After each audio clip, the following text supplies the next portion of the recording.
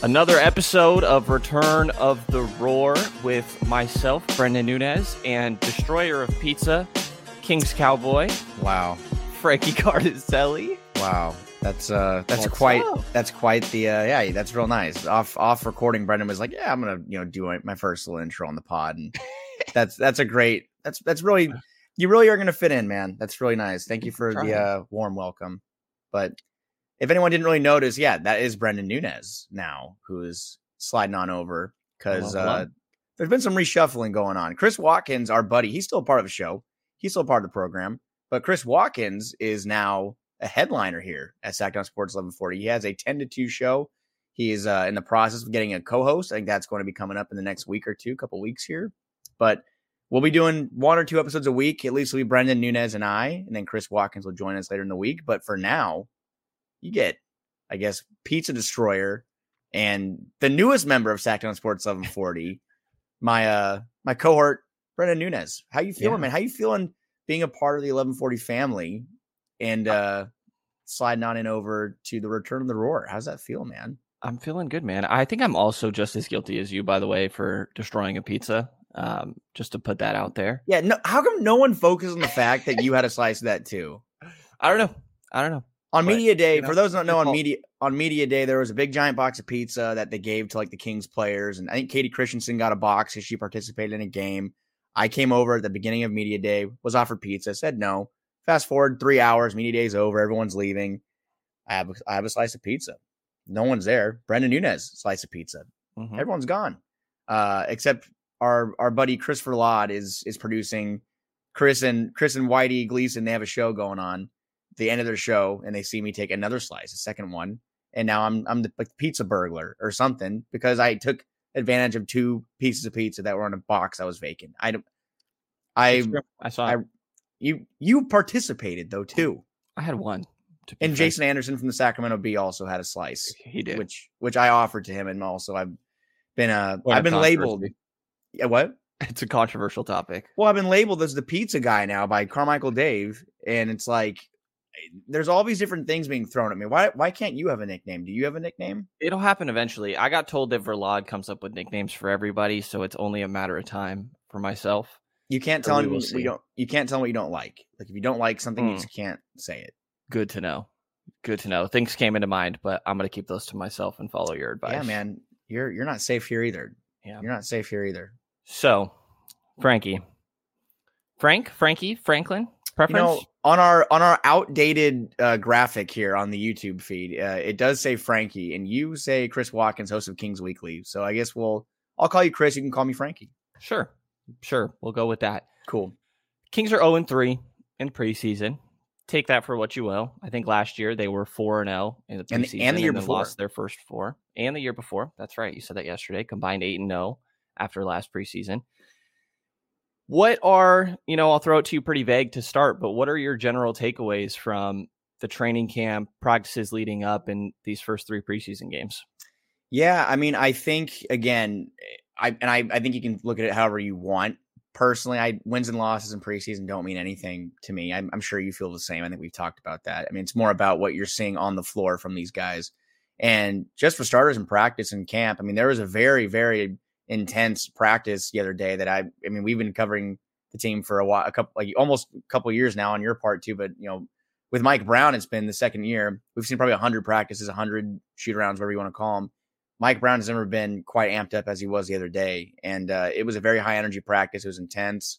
And I think when you see kind of the disarray of how the offense has kind of been at the beginning of his camp, while it's not really a concern in my opinion, because these starters and core rotation players are playing like 20 minutes a game. It's not the offense that you saw last year, the high-powered, impressive offense. But last night, Sacramento and Golden State, Kings looked great in the opening half. And I think that was kind of like back to what we saw last year. They hit 8 threes in the first quarter. Obviously, they fall off after that. I'm sure we'll talk about that a little bit. But I'm kind of looking to see how guys adjust and I think reading and reacting to different situations and scenarios. Obviously, there's some rotation juggling that we're going to be talking about a lot, I think, and watching closely. But I'm just watching the main guys, seeing how De'Aaron Fox and Sabonis Sabonis have handled it. Sabonis looking good last night, obviously. And then you kind of move on to what does the rotation look like in the bench right now? There's some interesting questions about that. But what are you looking for, Brenden? I mean, do you have similar things you're looking for, or do you kind of have you're an X's and O's guy, so do you kind of dive deeper into that end of things? Not too much. Trying to look for the new wrinkles that coach says he's adding to the offense specifically. I do want to backtrack a little bit because you mentioned a spirited practice. Yes. And I don't think this has very much been documented. Yeah. So I did not catch the very beginning of this, but you did, along with a couple other people. But Mike Brown was very vocal at a practice. If you'd like to clarify a little bit for our listeners. Yeah, we got let into practice, and from what I've come to understand, it was just a matter of they were scrimmaging, and it was when should the media be let in? And I said, like, let him in. And I don't know if it was we don't know if it was let him in because he was frustrated and wanted to, make an example out of something that was going on. But we come in and they're going after it. And you did come in to see the end of the scrimmages. They were, playing hard scrimmaging, but Mike really got into, I had the video of it, and a couple others had the video of it too. Mike really laid into a couple players. I don't want to name the players who he was laying into, but he was at like a level I've never really seen before. And I think that people kind of maybe misconstrue how Mike Brown coaches and how he is. He's just a nice, happy guy. He's like jolly. He's like an old Saint Nick, Santa Claus of the NBA, just always happy, But in this case, he, there was smoke coming out of his ears. I've never seen him that angry before. And there is video out there. I do think that one of the media members did put a video out there. I'm not going to name who, but okay. I'll tell you later. I just don't want to bring attention really to it personally. Yeah. With what's going on in the MLB, I'm not sure if you've been following what's going on in Major League Baseball with that member of the media who, I think it was Jake Fitz is his name. But it was Atlanta and Philadelphia in the playoffs, and Bryce Harper. Brenden, you're not really a baseball guy, but you know who Bryce Harper is. I know who Bryce Harper is, at least. There was a great play at the wall in the 9th inning, and they're in Atlanta. Braves doubled off Bryce Harper because he was going to second. He thought it was a home run from Nick Castellanos. Gets doubled off because he, overran second base, whatever. They lose the game. And in the locker room, one of the players in the Braves was heard in an open locker room with the members of the media in the locker room said, "Attaboy Harper." So then media was like saying, wow, they're in the Braves in the locker room, hooting and hollering saying "Attaboy Harper." And Bryce Harper and the Phillies took note of that. Bryce Harper hits 2 home runs in the next game. And as he's rounding second base, the player who said Orlando Arcia is at shortstop. Bryce Harper's just staring at him every time he's rounding second base, just looking at him. So with all that's been going on, there's been all these topics about media and sharing things that are like meant for intimate spaces and whatnot. This was something that when I had video of it, and others that I've talked to that were with me had video as well, kind of were like, this seems like something that I probably won't share just because it was so like intense, but we'll talk about it. But yeah. I think it was a very fiery moment, and it's out there. I mean, it is out there, but it just goes to show that Mike Brown has that in him. Like, he has that side in him. And I feel like that's a side that we don't really see very often. And it was also a story about last year with the Minnesota game, I think, or not Minnesota, the Knicks game on TNT, where the Kings were getting just killed on the boards. And I think they gave up like 17 rebounds to Josh Hart. I think, and like 8 of them or 9 were offensive, and they won the game on TNT. But Mike Brown came in the locker room and was like, what the hell? Like, are you guys what are you celebrating? That was like horrible. It was a horrible game. It was like to that extent, but it is kind of interesting that the vibes are a little different because this team's expected to be, I don't want to say great, but they're expected to be a really good team. There's a lot of different expectations coming into this year. They're not the cute little engine the team that has been losers for nearly 20 years. They are expected to be a winning team in a very tough Western Conference. And that is something that I have noticed so far. Yeah, there's definitely some pressure on this year. And I think kind of the moment that you witnessed is an example of coach holding people accountable, which is something he gets a lot of credit for. And you have to have the right players that react appropriately or well to that sort of coaching. And I think he obviously does. I don't think that that's like a new thing for Mike. It was just kind of you guys getting a peek at it a little bit would be my guess. And the big thing that's getting emphasized going into this year that I feel like we've heard more than anything is physicality, right? Like, is there anything else we've heard more often than the word physicality? He just keeps talking about we want to be more physical on both ends of the floor, but specifically talking about defense and finding ways to do that without fouling. Mm-hmm. Now, through these first 3 preseason games, I don't know that they've exactly done it without fouling. Specifically, yesterday against Golden State, the Warriors shot 42 free throws. 17 of those, 42 is a very laughable number. It's pretty ridiculous. Kuminga, man. Jonathan Kuminga had as many free throw attempts as the Kings did last night as a whole team. The guy was he was like LeBron James out there. Like, he was just attacking. Toronto had 32 in their first game, and the Lakers had 22, not bad, in the second game. What do you make of, like, just betting on physicality as the main way that this team gets better defensively, or how much do you also think new guys like Duarte and McGee can play a part in that? I mean, I feel like that's definitely what this coaching staff is hoping for. And again, because they keep using that word, and I've never used the word physicality or heard it as much in my life. It's ridiculous. Since at the beginning of like the playoffs. Like, the playoffs is when like really started, because they were getting just completely dominated by, Kevon Looney and even like Draymond Green. They had guys that are physical and are not afraid to throw their bodies around. And I feel like that's what we're kind of seeing. And I don't know if there's a transition to this topic or not, but I think that's why we're seeing Chris Duarte being placed in the starting lineup. And Mike Brown, who said just a week and a half ago, I'm not going to change with the starting 5. But we're seeing these moves made because Chris Duarte is a player who has, a little more meat on his bones. 6'6", he's a little longer of a defender. Can he get something from these players that can bring more of, again, the word physicality, a physical presence, and defend against some of these players? And again, play defense without fouling, which is a very hard thing to do. And it's also an interesting conversation because players like Chris Duarte, I mean, and even JaVale McGee, who has been a good shot blocker in his career, but I don't know if we can sit here and say Chris Duarte and JaVale McGee are going to be the players that turn the Kings' defensive woes around. Probably not. I just don't know if that's really going to happen. But the fact is that they have to try something, because they did bring back a lot of guys that were here last year, and they were a bottom tier defensive team, near dead last in blocks per game. I'm not sure they were in steals. Probably, I would imagine, the 20s, and then of course 25th in defensive rating. So it looks to me like they're using the new guys that they got. Sasha Vezenkov aside, because I think we saw last night that the defense is not going to be a sparkling spot on his report card. He got blown by a couple times there on the we looked at each other on one. Yeah, that's gonna happen a little bit, and specifically like giving up middle is something that coach really does not want to see from anybody. And I think that goes back to the Huerter conversation a little bit. Like, Huerter is not far from a great defender defensively, has his struggles. I think the physicality that coach is talking about applies to everybody on the team, but I think that Huerter could definitely benefit from being more physical, being there to get boards when he needs to, or take charges. Like, can you ever think of a moment that Kevin Huerter took a charge?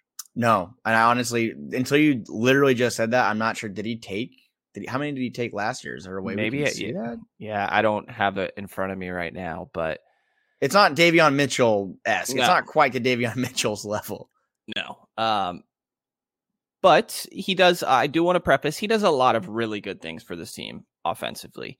He was a big part of Sacramento's best lineup last year. Their starting 5 they were rolling with all the time, that you said Coach Brown said is probably not going to change.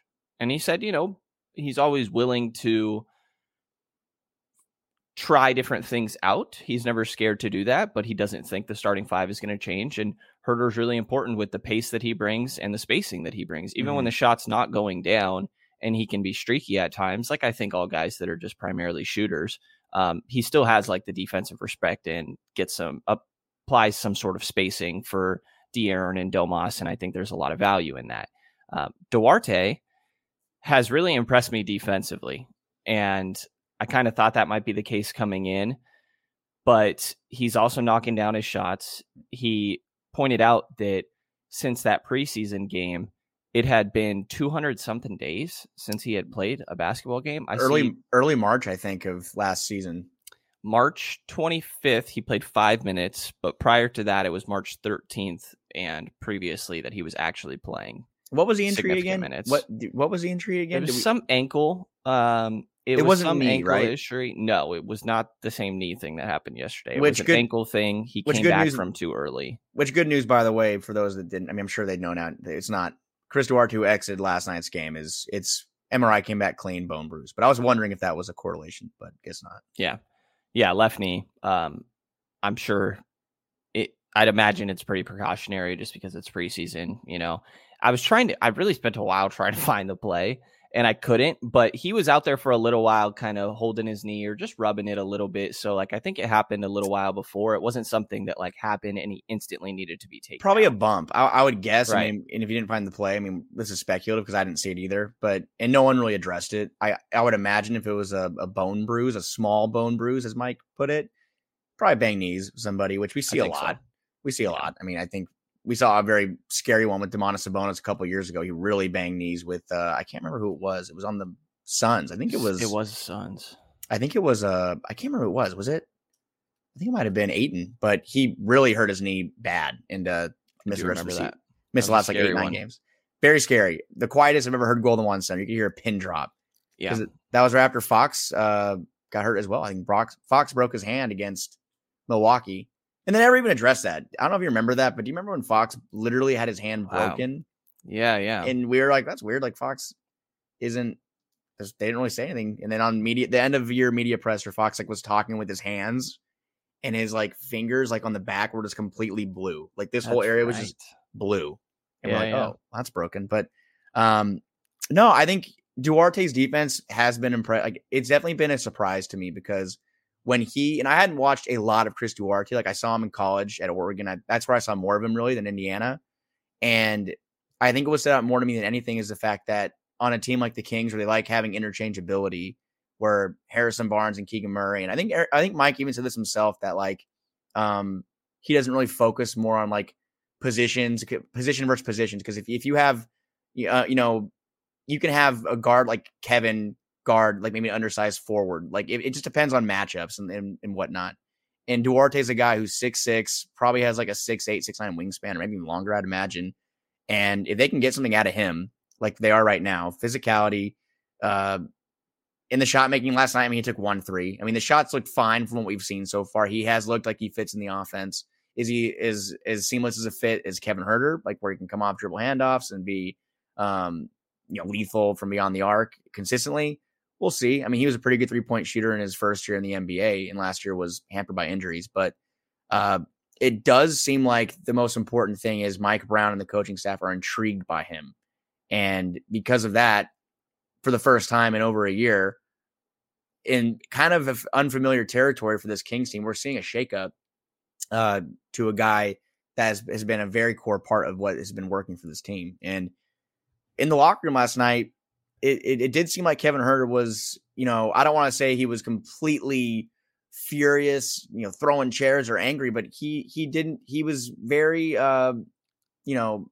unemotionless. Yeah. Almost standoffish, right? Just very short answers. And I didn't make anything of this starting lineup change. I just thought, they want to get him a Duarte more reps alongside Sabonis and with the rest of the starters. They're probably testing maybe who do I want first off the bench that can run with these other starters. And until we got to post game with Kevin in the locker room, once we got there, I was like, okay, I don't know. This is a little weird because, asked him a little bit, what was it like coming off the bench? And he's like, it's different. I've come off the bench more, or started more than I've come off the bench throughout the course of my year or my career. And so it just takes a sec to get a rhythm. And I don't know, he was just very short. And at one point I asked, how do you think Chris did with that starting group? And he said, he played hard. Yeah, played hard. And that was his entire answer. It was just a little weird. And when he got asked of, what was the communication like with Coach Brown throughout the process? Is this just a short-term thing or what? He was like, that's a good question. He kind of told me this is just that he's going to start with the group for the week. And that's all Kevin really said that he's heard.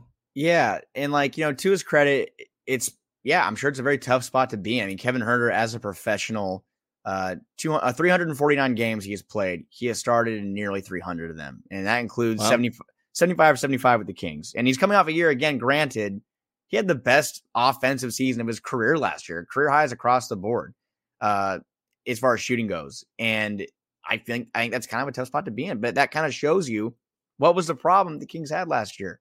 They were a great offensive team, the greatest offensive rating in the history of the NBA. In my opinion, unarguably the best offense in the NBA last year. And it ended up kind of not mattering in the end. What mattered, but not mattering when they needed it most because they couldn't get stops. They just could not string together stops and they really needed them. And that kind of just proves where in a lineup on the Kings that, in my opinion, is so good.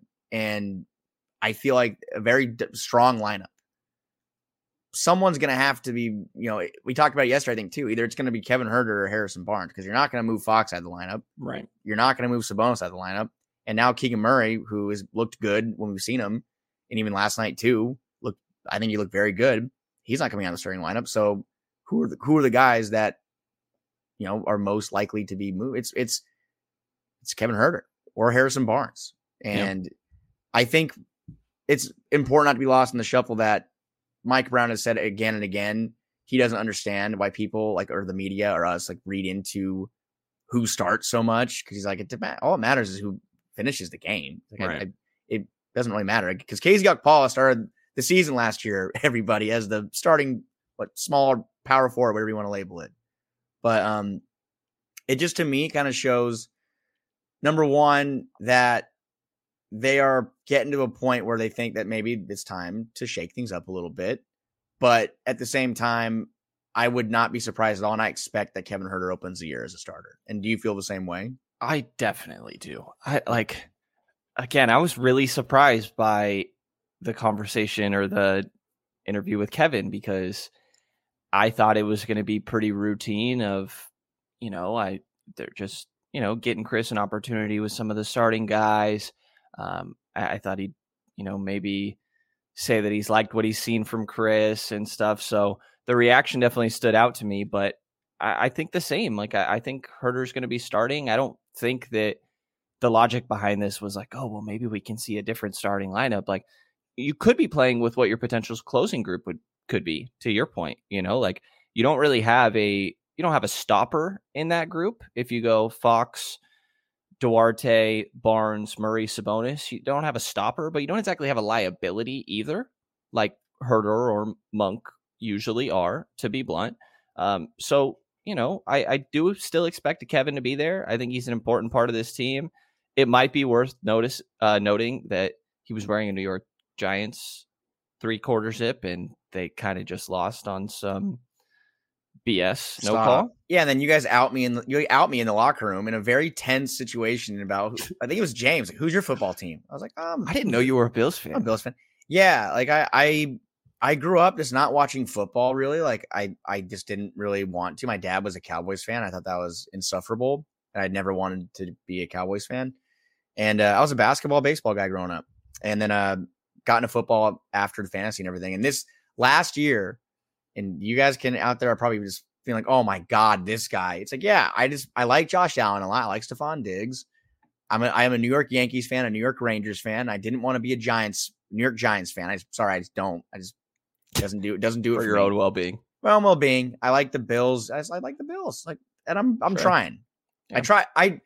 To those out there that are local and you are a Niners fan, I tried being a Niners fan 3 years ago, and I just don't like red, man. I don't like red. Really? There's red in the Bills color scheme. I get it, but it's more blue dominant. I don't like red.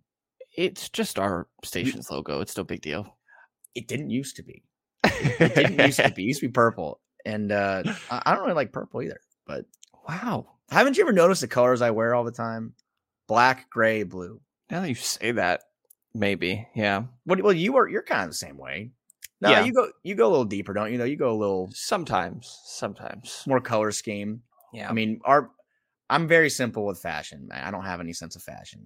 I just don't. But in the locker room last night, it was funny how Kevin's obviously we are about to have our session, and he definitely is tense. And then the Giants have a horrible loss. And who do you like again, Frank?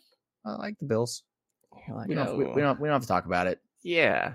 But it was honestly, I don't want to make it put out there and be like, oh, this was a huge. No, he was. It was just kind of weird. He was a little. I think he was a little upset. I think it's fair to be upset. I mean, think about it. Like, you have a job, and if you got told, hey, maybe just for this couple days, like, why don't you take a step back, on this other guy kind of do your job for you? It'd kind of be like, oh, okay, like, why? What's the reason why? So I think it's kind of like just a little uncertainty. And, I think I can't remember who asked last night, maybe if this is a way to motivate him, but I think this should be a little bit of motivation. And they need more defense out of Kevin. They need more physicality out of Kevin. That's just the truth.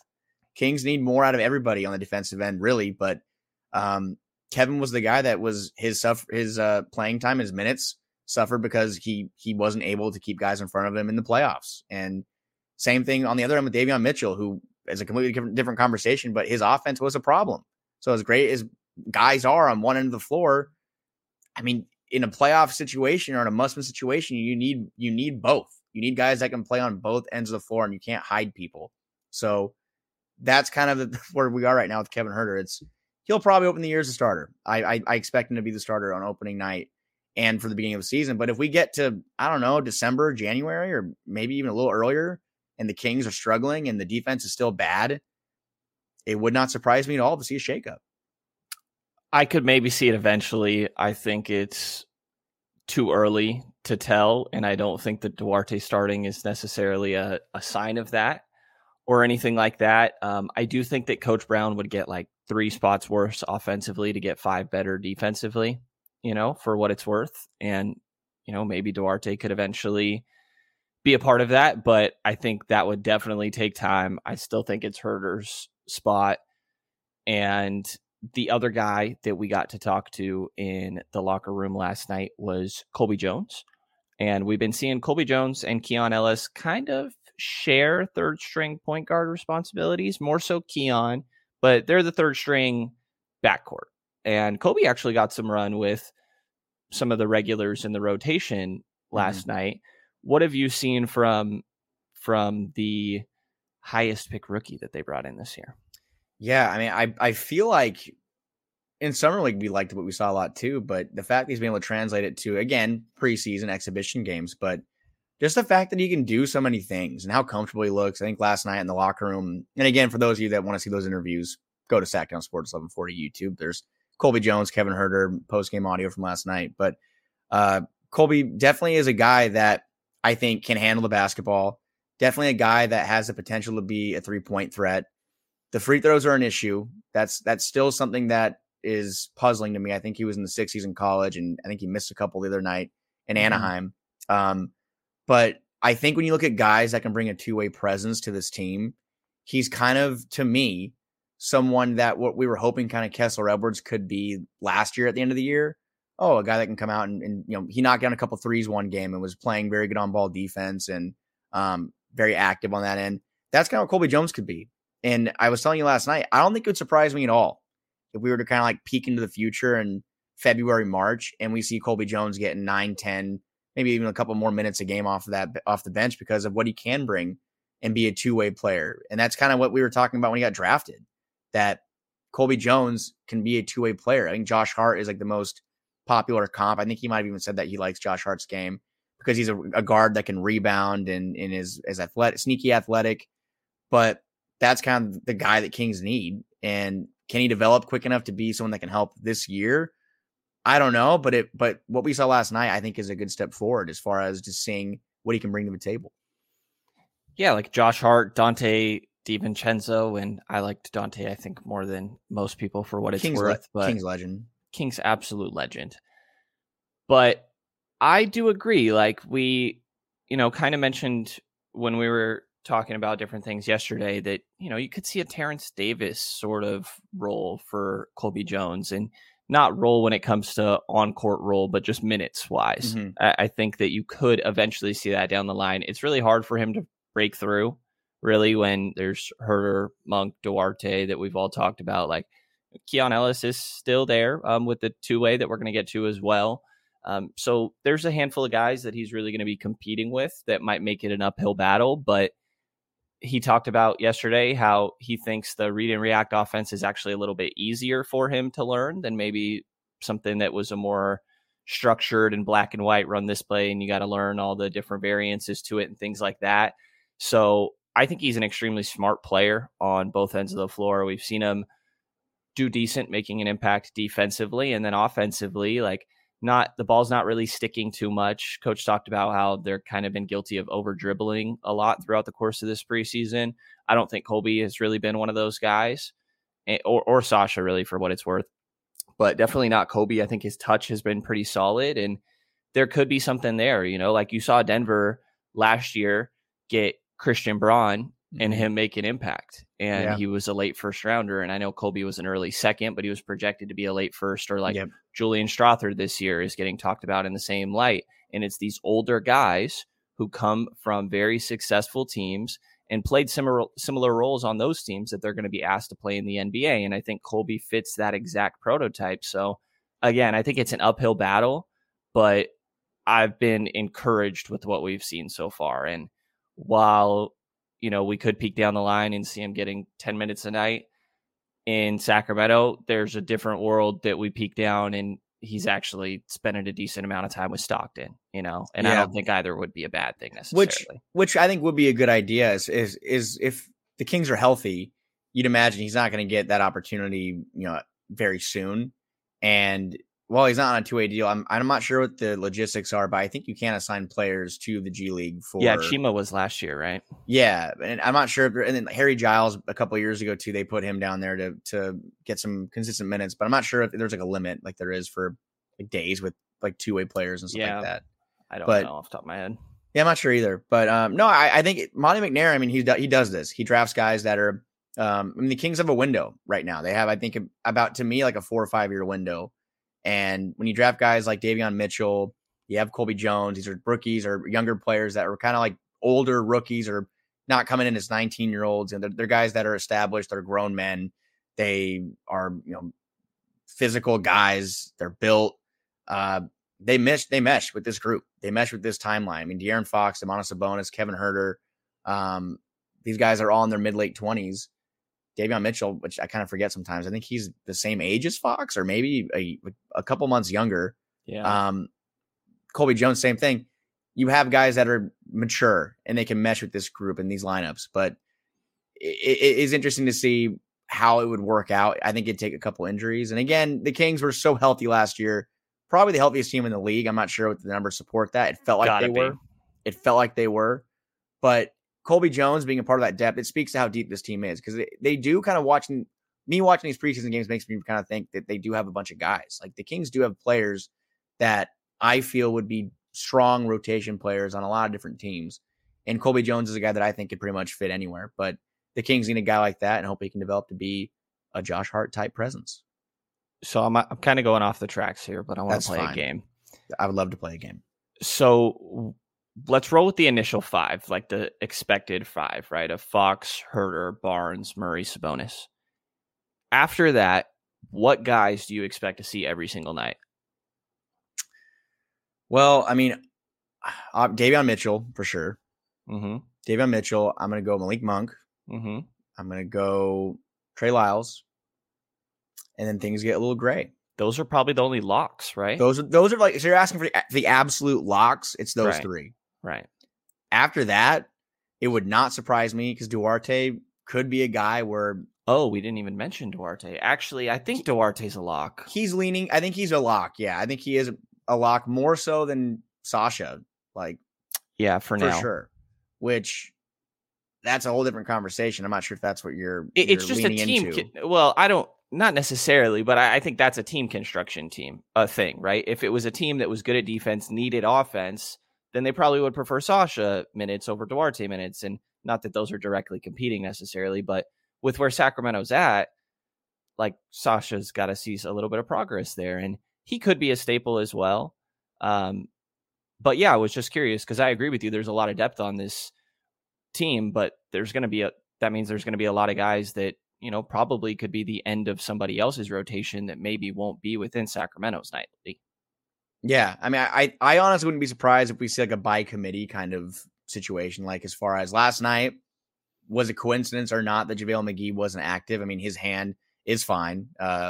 Mike Brown said, yeah, if it was a regular like a playoff game, he'd be playing. But the Warriors go small ball, so I would see in that situation like that's probably what the situation would look like if the Warriors are fully healthy and the Kings are fully healthy. I don't think we'd see JaVale McGee.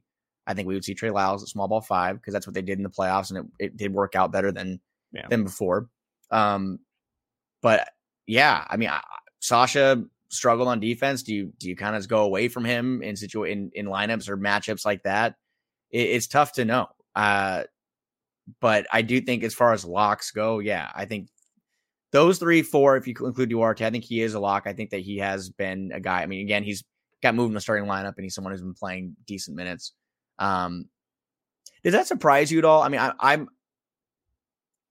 I'm just kind of wondering what you think as far as like, did you view Duarte as a guy before? I mean, because again, you're a basketball like junkies. Like, did you watch him in Indiana and did you think, wow, like, he really could be a guy that could fit, whether it's in Sacramento or during your Celtics days or times? Did you just look at Duarte and say, wow, this guy can kind of do a couple of these different things that are really good? Or is this kind of like like the Kings are trying to find something with him here?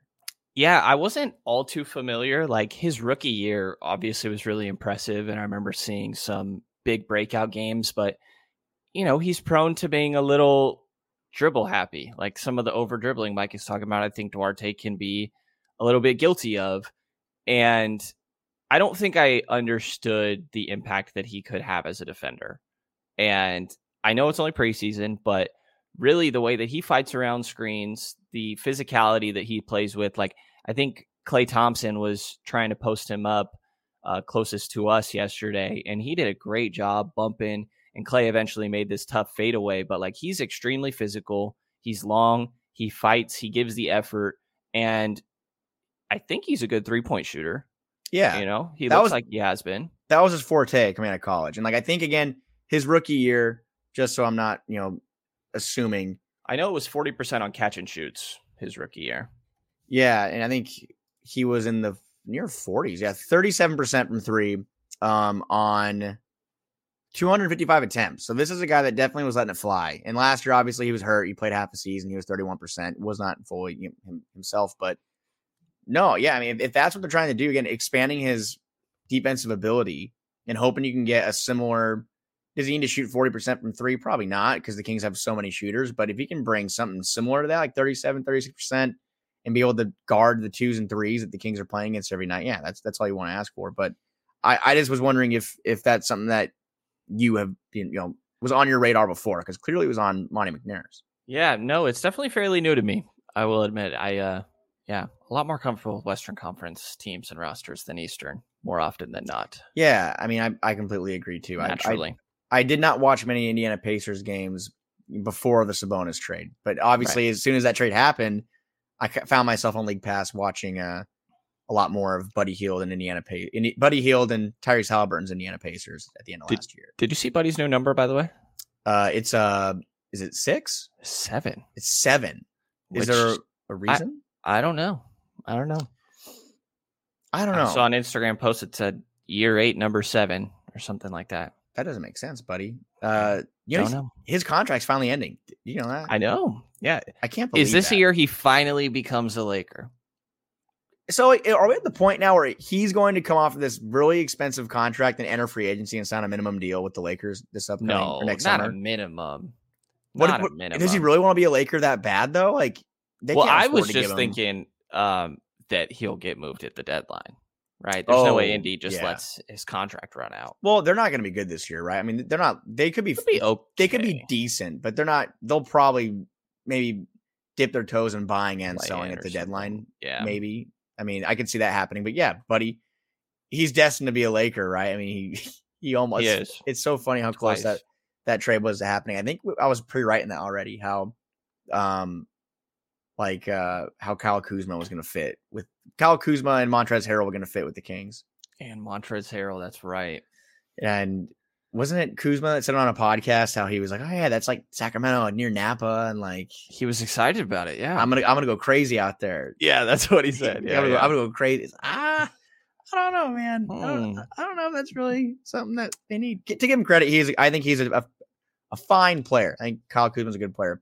The player that a lot of Kings fans I saw, not everyone as a whole, were upset that the Kings didn't go after in free agency this year. I was, a little bit of that group. Not gonna lie. Yeah, I mean, I guess we never really got any clarity if they even gave him an offer. I didn't really see or hear anything. He did get a lot. He did get a lot of money from Washington. So, yeah, still not too crazy of a deal. I think it's like $20 million a year. Yeah, I think it was like 20 to 25, something in there. Which he can really score, and I think that he actually was pretty decent defensively in their finals run, for what it's worth, the Lakers finals run. So yeah, but back towards Sacramento, I do think that Sasha is going to get plenty of opportunity to prove himself. I just don't if we were playing the game of who is locks, I don't feel necessarily comfortable saying Sasha or McGee for an every single night thing. But I think it's going to be more nights than not for both of those guys. Yeah, it just kind of comes back to, I think last night, Chris Watkins, you and me, I was asking you guys that he's got to be in the rotation, right? Because they went so hard after him. Literally, Kings get eliminated in Game 7. And it felt like we took a couple of days off to kind of okay, when the season's over, we take a couple of days too. Like I do I need I'm going to watch other playoff games and kind of just turn my brain off for a minute. And I kind of tap back in and it's like, oh, Mike Brown's in Greece with like Matina. And I think Jay Triano was there too. They're there like 4 days after they got eliminated watching Sasha in the EuroLeague final. And it just was like a carousel. Then Jordi Fernandez went and I think watched the playoff. I think every member of a large portion of the Kings front office went to watch him play and they courted him. And it's hard for me to believe that after paying him the money he has and after, all that went into getting him over here, he's just going to be like completely out of the rotation. Like Davis Bertans got like taken out of the rotation last year. I think in his multiple, like what was it, Dallas and was it Washington? Were those the two he was in last year? Or yeah. I mean, I hate to compare Sasha to Davis Bertans. He hopefully is better. Those are like, for every Bielitsa and Mirotic, there's Bertans, and he may not be a great he had good moments for sure with San Antonio. There's a reason he got paid, but there's decent career. A Nicolo Melli or something like that, so you'll see, but it's going to be a process. Like this is a guy that this is his fourth team that he's been on. He's played professional basketball for 12, 13 years. I think since he was 16, he's been playing professional basketball. Like the little stuff of, he had 2 turnovers yesterday. One was because he just, I think, moved his pivot before he put the ball down. So he traveled. And then a different one, he put his foot back and stepped out of bounds on the baseline, kind of near the corner 3. It's like little stuff like that. He's going to be fine. He's going to get adjusted. I think he's actually a pretty good rebounder. Last night he had 6 rebounds. Yeah, the in shot 17 minutes. The offense wasn't really there last night, but it was good to see he could bring some kind of. If the offense isn't there, can he bring something else? And that was a good example of it. Yeah, so we'll see. We'll see for sure. Is there any other standout things that you want to get to? No, man. I mean, I think we've kind of hit the big storylines here. It's preseason. I'm at the point where I'm kind of just done with preseason. I think preseason's for every sport, and I'm not a sports doctor. I mean, I understand that there's a reason why players and professional athletes have to ramp up, but as a spectator, I'm just ready to see these games matter. Same. I guess I mean, before we go, maybe it's like a parting question. Do you feel is confident? Like, I guess going into the summer, I mean, I'm not sure what you felt. I felt confident. Like this Kings team is going to be good next year and for years to come. Is that feeling still like, do you still feel that this team is going to be in the playoff mix? I mean, obviously there's been all these preseason, and I'm sure maybe we'll do like an episode about maybe laying out some, where do you have in the West or who do you have who, but like people are doing like tiers and whatnot. I've been seeing like a bunch of mixed results. I think some people have had the Kings out of the top 10. Some have had them as like a championship contender. Where do you kind of have this team right now as far as a temperature check is like this team's ceiling and potential? Yeah, I mean, I think ceiling is seeding wise probably what you saw last year. It's probably a 2-3. I don't think 48 wins typically gets you. Yeah, right. I don't think 48 wins like typically gets you a 3 seed. You could, and you also could lose more games and be a better team, really. Mm-hmm. But I think that most of the conversation this year is going to be just stay out of the play-in if you can. I think they're going to be right around that 6-7 spot. Yeah, and single elimination basketball, especially I will say for your team that can't play defense, is pretty dangerous. And if you play against someone like, again, Minnesota, Kings had a very tough time with Minnesota. That's a team I kind of seen the same in that tier again. I think they could be good, but I would not be surprised if they were a play-in team again. You don't want to play against teams that are, that give you problems. And again, as a guy that's watched a lot of wild card baseball when it was a single game elimination, the Yankees won it 3 times. It is horrible. It is, and in football players, the same thing for you Niners. It's horrible that your whole season can come down to one game to 48 minutes. So the Kings being in a position to be out of that would be, it's got to be the goal going into last year was make the play-in. That goal is not the same thing anymore. That's not a thing. No. They had a taste of home court and what that is like. They can't go back. But even if it was like Utah, dude, there were 2 game winners against Utah last year, meaning very close games. Yeah. The West is just going to be a battle every single night. I do worry. I shouldn't say I worry because the offense is going to be fine, right? But this adjusting to a little bit of new wrinkles has been more of an adjustment than I expected. Mm-hmm. And again, preseason, right? Because I thought the starters looked great. And for the most part, the starters, typically talking Kevin instead of Chris, but even when it was Chris, I think the starters have looked just like themselves, right? Yeah. And those bench units, I keep having to remind myself, Coach confirmed this again during these preseason availabilities, that you're still going to see one of Fox or Domas on the floor at all times. And so any of these lineups that look a little clunky, they're over dribbling or can't really get into an offensive rhythm, I try to remind myself, okay, what if this was Domas out there with the rest of these guys, or De'Aaron out there to kind of take over when need be. So I've been a little surprised at the offensive adjustment that's needed, but I think it has more to do with the rotations than the actual new implemented schemes. Yeah, I mean, are there a lot of returning players? Yeah, but the new guys that are there, you kind of do have to learn how to play with them and how that fits. I mean, they do have a true shot blocking center off that can come off the bench now. Is he, an elite shot block? I don't know. I guess I should take that word lightly. I don't think JaVale McGee is going to be like a prime Rudy Gobert, but there's a guy that's a different play style. You have to incorporate these guys. Chris Duarte, Sasha, a guy that is probably not going to be a plus on the defensive end. So that changes things. But no, I think the starters have looked good. Malik Monk, I think, pointed out the other day how he wants the bench unit to be, just better, I guess, overall. And because they were horrible in the first game, a little better against LA. And then yesterday was kind of a mixed bag. The offense just completely fell. The floor just fell out. The bottom fell out. They didn't make a 3 for a quarter and a half after being 8-12 in the first. So, yeah, these are the growing pains of preseason. And, we got 2 more. We got Golden State will be there Wednesday night. And then it all ends. Not it all ends. That's dark. The preseason ends Thursday against Utah. It all begins. It all begins. But we're almost there. But I've been talking to a lot of my friends that are watching preseason, even my family last night. They're like, well, my mom last night didn't. She's like, this game doesn't matter. So it doesn't mean anything. No, technically, they all matter, but this will not be reflective of their record. No. It's really tough when I try to put on preseason basketball games around people that aren't basketball nerds, and then explain, that it does not matter at all. I love it though. I appreciate how much you are a basketball just lifer, and because you asked the other night to go. I think you wanted to go get some food or a drink or something and watch. I can't remember what game.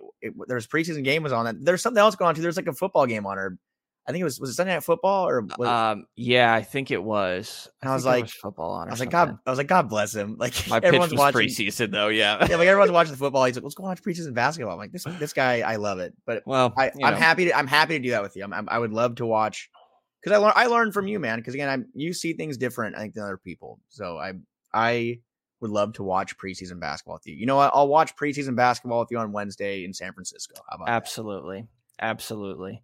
Teach me a thing or two. Yeah, we look at things differently, and that leads to a lot of different content, which I think has populated our site pretty well. Sacktown Sports. We're a team now. We're a team now, everybody. Teammates. Great. We're teammates. Yeah. We are. We're a backcourt, right? We're a backcourt. Kind of a 1-2. Yeah, you played guard in high school, didn't you? Yeah. In the minutes I played guard. That's right. What was the assist average again? I don't know. It was not accurate, but the points per game it's in the ones. Oh, that's right. It's in the ones, but peep me on Max Preps, you guys. I was a very high recruited player. Oh, very sought after. Is it simple to live look up if you can find Keegan's baseball stats? Dude, honestly, I looked him up yesterday. I tried looking him up yesterday, and they're nowhere to be found. I found his basketball, and I'm wondering maybe he played travel ball, like maybe I don't know, or maybe he didn't even play high school baseball, and he just like playing baseball. I'd like to get a little deeper into that. Yeah, like for listeners, Keegan at Media Day kind of flexed that he actually said he was better at baseball than basketball. I looked him up. I'm not even kidding. I was going to send him to like you and Chris. I looked him up like a night or two ago. And I was like, he went to 2 different high schools, which I wasn't aware of. He transferred to Florida, I think, to like an academy, like one of those like, not like IMG, but something like that. It might have been IMG. I'm not sure. But to like a basketball like powerhouse program. But I could not find his baseball. But that might be like an on the side conversation. We can kind of be like, Keegan, like, who'd you play for? Like, who'd you play baseball for? Yeah. We're going to need some clarity. Travel league. Yeah. Yeah. Because I'd like to know. I want to know if he was an outfielder or first baseman. Because he's a big dude. Like, he is a big guy. Like, playing baseball. There's not many guys that are 6'8" playing baseball. There's Aaron Judge and Giancarlo Stanton. That's pretty much it. So I'd like to know. Yeah. We're going to get to the bottom of it. We are. This is the most to figure this out. The more important thing is that we need to find out what Keegan Murray did with his, if he was a pitcher, what was his ERA? That's the more important thing we should look at here. Agreed. We'll do some investigative journalism. Instead of final thoughts, because those are overused, let's go with some closing comments for Angus. Oh, okay. Okay. Closing comments. Any closing comments, Mr. About anything or like? This. Yeah, I don't know if there's like a new Kid Rock song you've been listening to. Stop it. Don't put that out there. That's the whole don't like Kid Rock. I do not like Kid Rock. No, I don't know, man. I'm just excited. It felt really good last night to be back at the arena with everybody. It was kind of like our first day of school feeling, I feel like, was media day, but it's cool just to be around everyone, the fans. The environment was really great. And I do think that's something that I don't want to overkill like, oh my God, the Kings fan base is so great, but it is. It really is great. And in seeing that place completely sold, it was sold out for a preseason game, which is incredible, or near a sellout for a preseason game. It gets the juices flowing. I'm excited to kind of have these things matter. And, that's pretty much it. I just kind of miss being around everybody. It's really good to be back. I think the same. We've had multiple like first day of school feelings recently, I feel like. And yesterday was definitely one of them. And we still have the opener, which is going to be a whole nother. That's really going to be the one. The real first day of school. Right. Yesterday, 17,884. It says sellout on our box score. I don't think that's capacity in the stadium, but I heard that they sold, like they gave all the tickets. The way that tickets work, it's weird how sellouts work. Like they sell the tickets away, and like then I guess whoever has those tickets, either they give them away or whatever.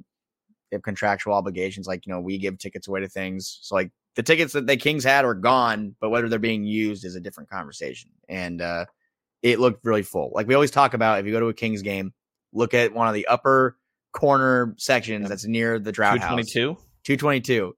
If there's even like a third of those stands that are full, it's going to be a packed house, because during the Kings' bad times, we'd be at the games and there'd be like 2 fans up there. It'd be the local guy be up there taking his photos up there by himself. It was really, especially after the pandemic, it was like a combination of all of the above, right? Yeah, it was. The attendance was brutal. That first year, I think you probably were coming in like part-time. That was 2021, 22. Mm-hmm. That was a tough year for attendance. And until the Sabonis trade, it was really just a tough year overall. So it definitely was. We can't have a little trip down memory lane one day. We've come a long way. Yeah. You have what? We have. We definitely have. But yeah, as far as this goes, again, just for those that are here still, the podcast, we are going to start doing it more consistently. Chris Watkins is going to be coming on. I think we're going to try to figure something out later this week, or something that kind of fits his schedule. He is working 10 to 2 on the air. You can probably hear him as we're recording this, he's on the air right now. He's got a show, so we're gonna try to make it work with him. But we're really trying to keep Whitey and Watkins and Whitey alive. Yeah, I mean, of course, yeah. We're doing what we can. We're doing what we can. Hence your name on the YouTube graphic, right? But yeah, we're excited to keep going here, and hopefully we get back on with Chris this week. But if not, it'll be Brenden and I again after the preseason's over. But absolutely, excited to be working with you, Frank. Yeah, man. Welcome to the show. Yeah, welcome to the show. Officially part of the club. And again, anybody wants to check out the work, it is sacktownsports.com. Stuff all the time. Kings, Niners, other football and baseball stuff, and plenty of other things as well from myself, Frank, Emil, and a handful of other people on the site as well. And definitely be sure to subscribe to Return of the Roar podcast. As Frank said, we'll be doing this consistently throughout the course of the year, so stay tuned there. And again, check out sacktownsports.com for some local coverage on these different teams. So thanks to everybody for listening, and we will talk to you guys a little later this week. Peace.